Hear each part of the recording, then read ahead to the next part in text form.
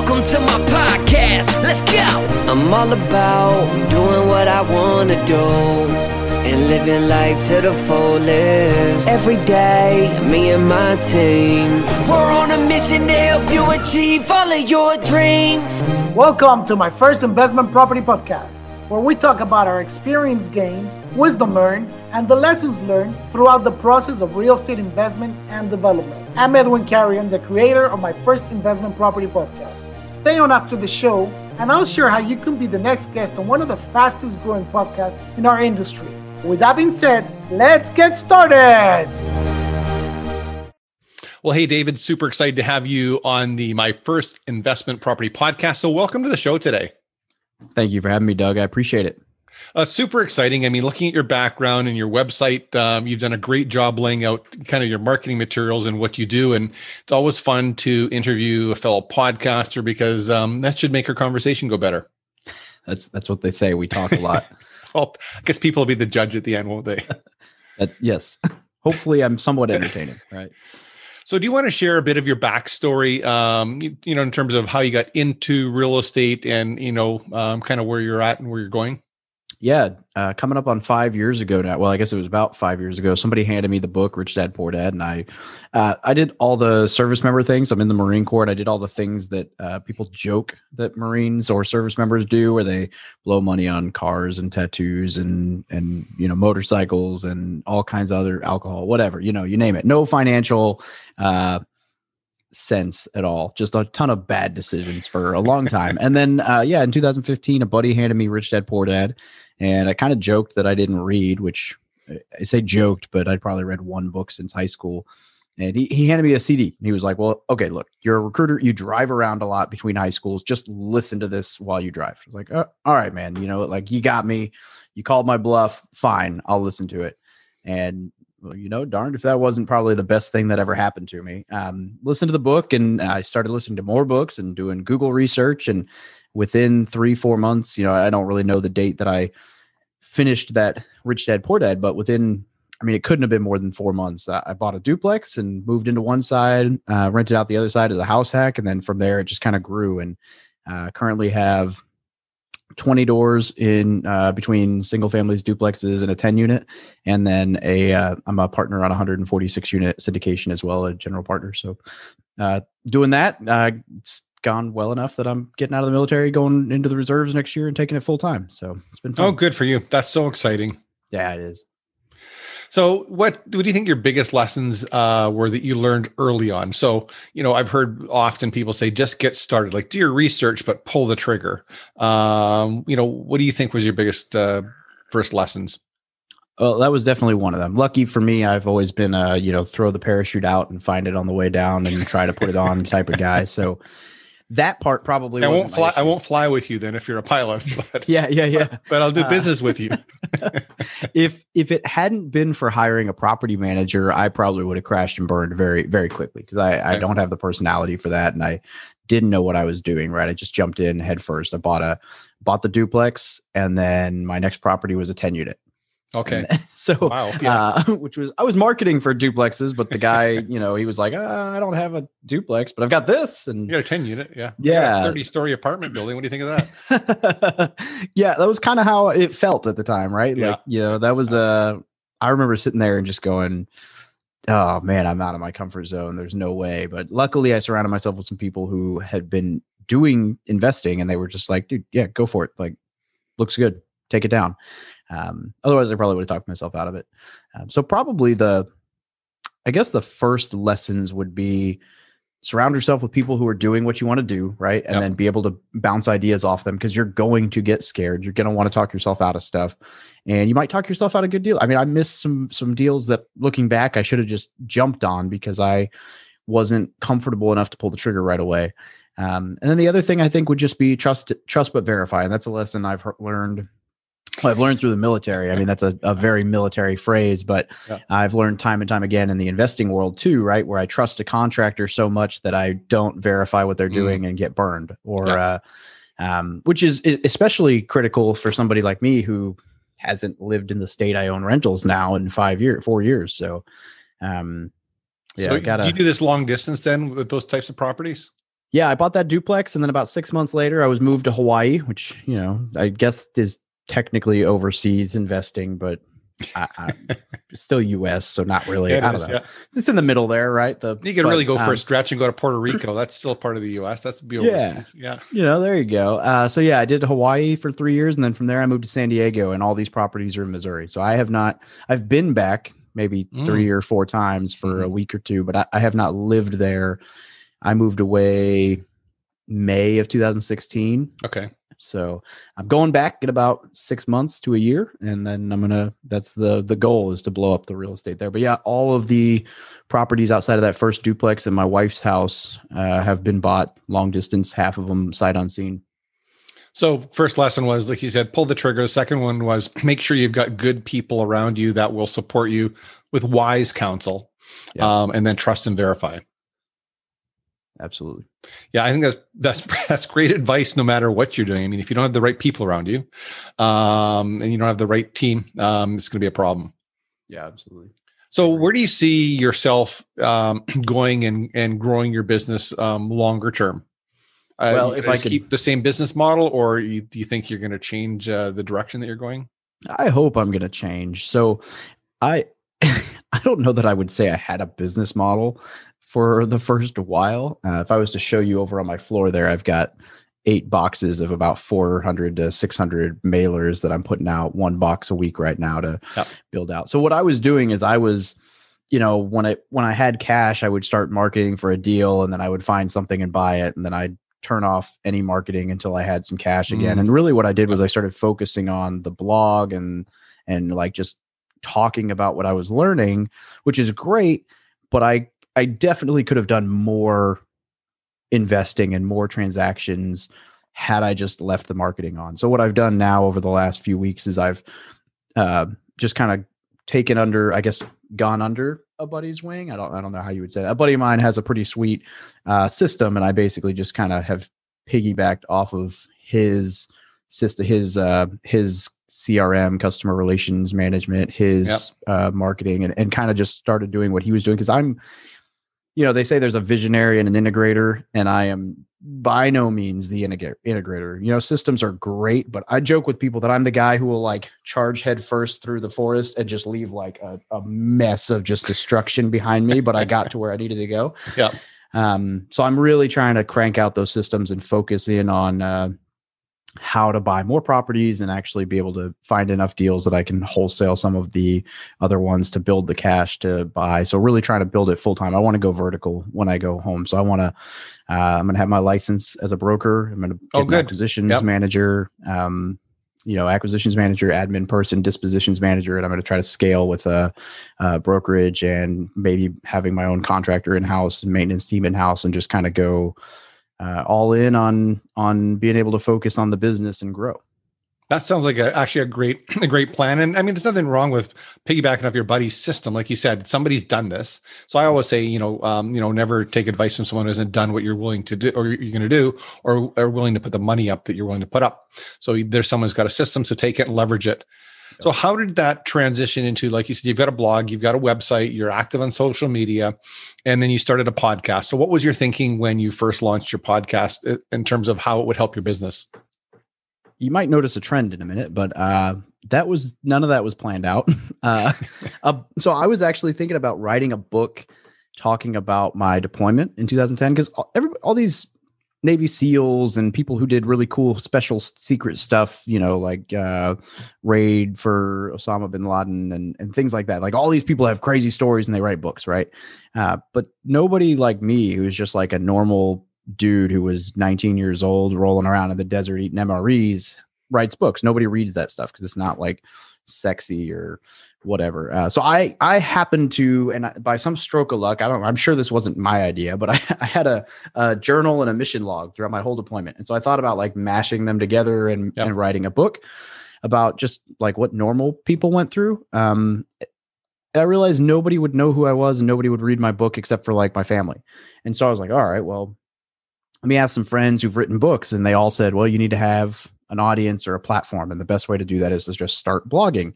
And one of my friends basically gave me the idea just kind of document what I was doing. He's like, if you just talk about what you're learning in real estate, it'll solidify the lessons you're learning, and you'll always have content because you're doing it anyway.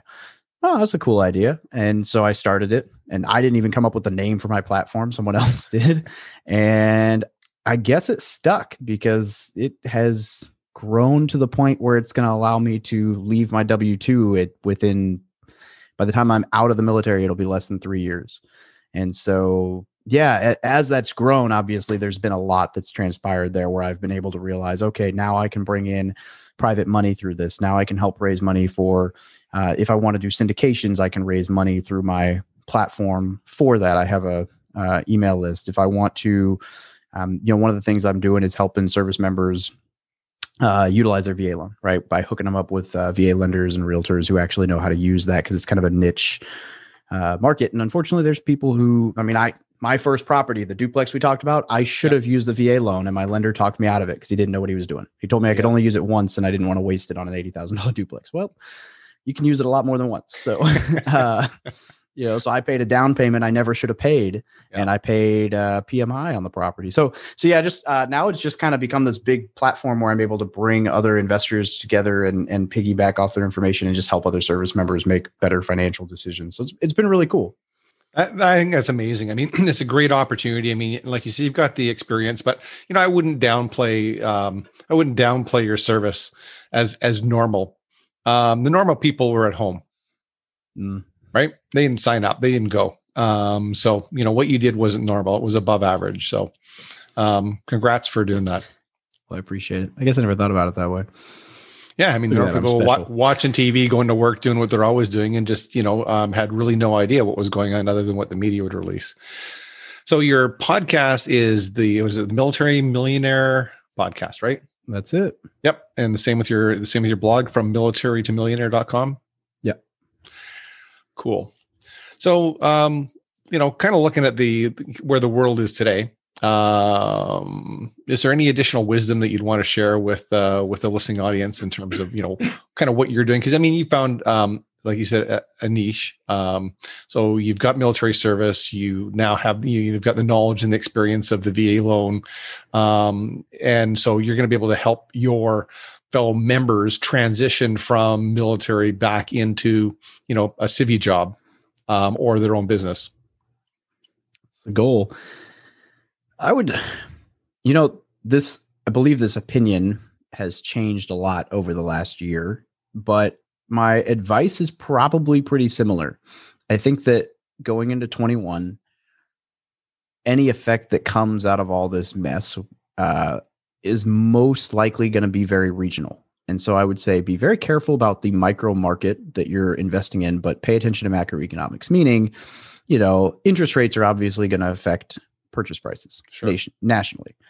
But foreclosures, somewhere like Missouri, where the housing market might have gone up 5 or 10% in the last decade and maybe dropped 5 or 10% in 2008, you're probably not nearly at risk. If there's some foreclosures like Big Whoop, what's it going to do? It drops 20%. And that's what, $20,000. It's not the same as San Diego. So I would say pay attention to what market you're in and know what you're getting into, right? So I would be buying at a discount right now. I would not be paying retail on anything, which is good advice anyway. Yep. But I wouldn't be MLSing it if I was looking for properties, unless you're in a market where you can get a discount that way with long days on market. But it's probably not very many places right now.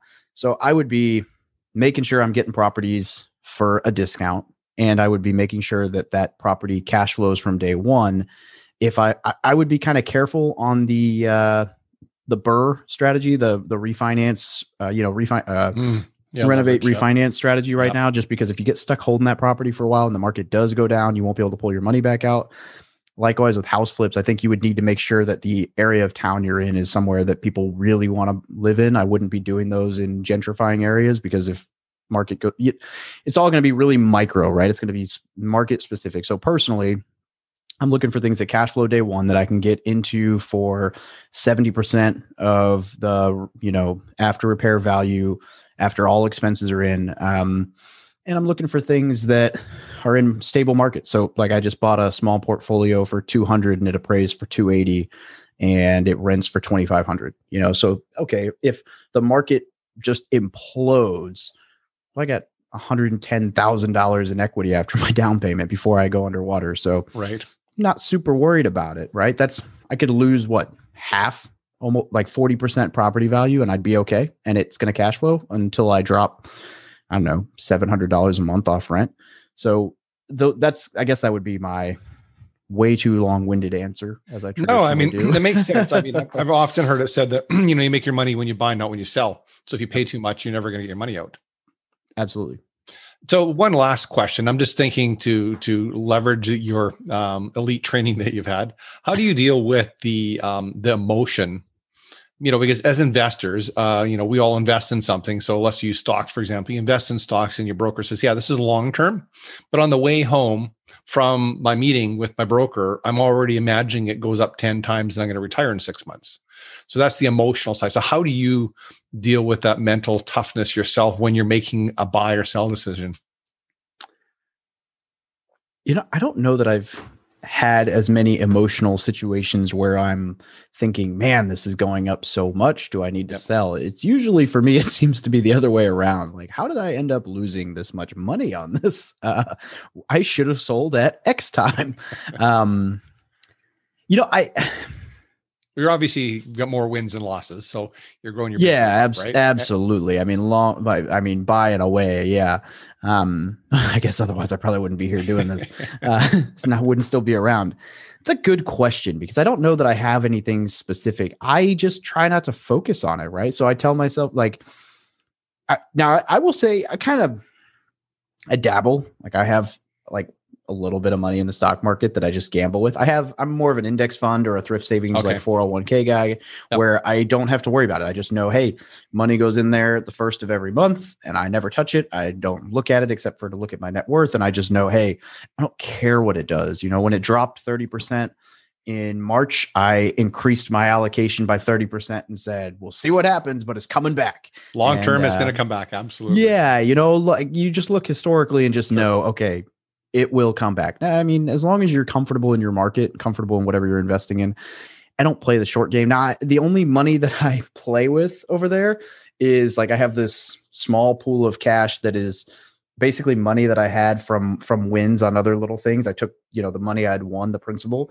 and I stuck it in an account and said, I'm going to gamble with this. This is going to be my scratch the itch, dump it on this crypto, dump it on this, fun money, whatever. Yeah. And I have that little piece that sometimes goes up really high and sometimes goes down, but I don't care because it's money that I won on something else. If I lose all of it, so that kind of scratches the itch for me emotionally. As far as how I deal with things, maybe it's the Marine in me, but I just kind of look in the mirror and that's why I was thinking. You've got different training. I just kind of stop being an idiot. So pretty good at ignoring it for the most part. Well, that's really cool. I just want to say I really appreciate you taking time today. I mean, you've got lots of knowledge. Super excited to see what you're doing with your business, seeing how you're serving others and helping them to learn the ropes and hopefully make less mistakes and learn from what you've done and have opportunities. Well, I appreciate that. It's been fun. So, David, where's the best place for people to connect with you if they want to, learn more about what you're doing or, look at partnering up with you?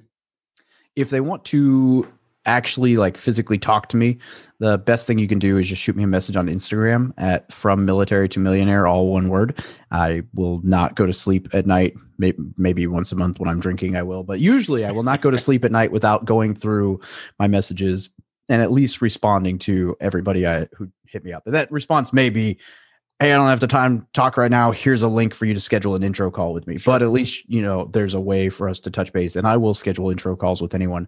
But if you want to see content or get plugged into the community from militarytomillionaire.com or the Military Millionaire Facebook group, they're all growing stronger than I ever would have imagined when I didn't know what I was doing 2 years ago and got talked into starting this thing. So Well, I mean, it's great that you did it. Like you said, not all of it was planned. I think that's the other lesson that you're sharing is that you took imperfect actions.